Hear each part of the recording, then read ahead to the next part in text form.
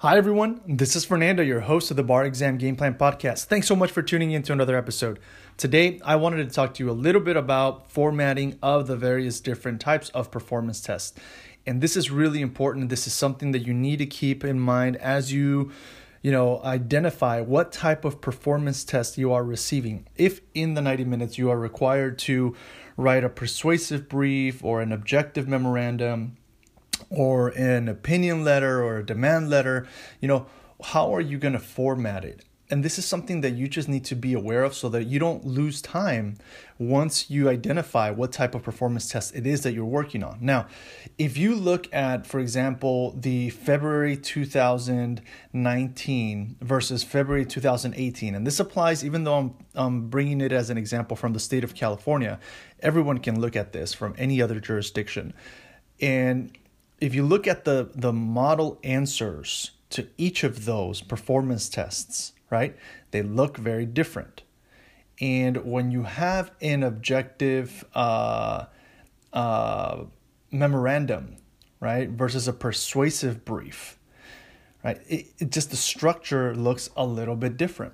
And both those selected answers, the selected answer ones from each of those tests from February 2018 and February 2019, the way that they were formatted is specific to the particular type of performance test that was given to bar examinees. Now, for the objective memorandum, it basically is, to, from, regarding the issue, what is the date, and then you get into, introduction, here's a discussion of the issues that you want me to discuss, and then here's a conclusion, right? And in the introduction, you explain what is the purpose of the objective memorandum, and then in the discussion, you're going to go into IRAC and discuss issue by issue with your headings and all of that, leaving enough airspace so that it's not so convoluted, right? And then your conclusion, and that's it. Now, with your persuasive brief, if you look at the February 2019 bar exam, in the selected answer, they do something that is a little bit different, and they actually put, name of one party, plaintiff, versus name of this other party, defendant, right? And the way that you will get asked it is, we need you to write a brief in support of, X issue. We want you to write a brief in support of this or a brief in support of that. Once you see that, right, you need to be able to write down, a quick statement of the case, a brief statement of the facts, and then get into your legal argument, and then finally your conclusion. Yes, you will get points for making, the statement of the case, the statement of the facts, but the majority of your points are going to be in your legal argument and how well you're able to discuss, first, spot the relevant issues, apply the relevant law, and then analyze, right, both sides of the coin.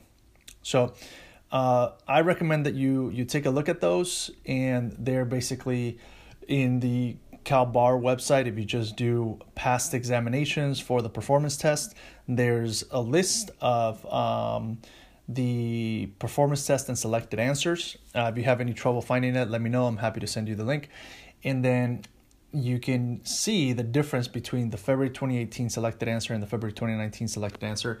And it'll give you a really good sense like, that's how the structure is supposed to go. That way you're not trying to figure out, how am I supposed to structure this particular brief in support of this? Or how am I supposed to structure this objective memorandum? No, that's it. That's something that you don't need to worry about because you already know.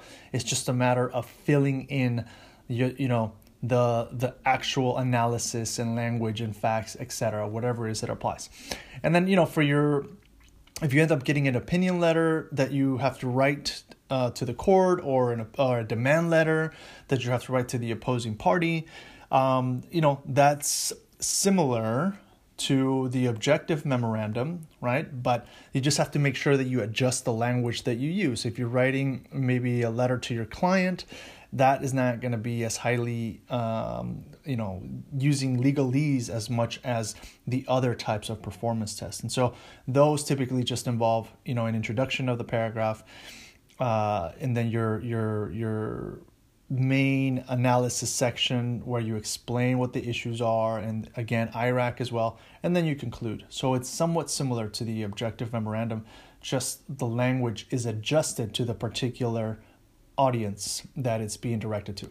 All right, well, I'll sign off with that. I hope that that serves you, and actually I know that it will serve you because it's going to save you a lot of time for purposes of not having to worry or think about how am I going to structure this performance test. Okay? All right, signing off, wishing you, as always, great success, and I'll catch you at the next episode. Bye.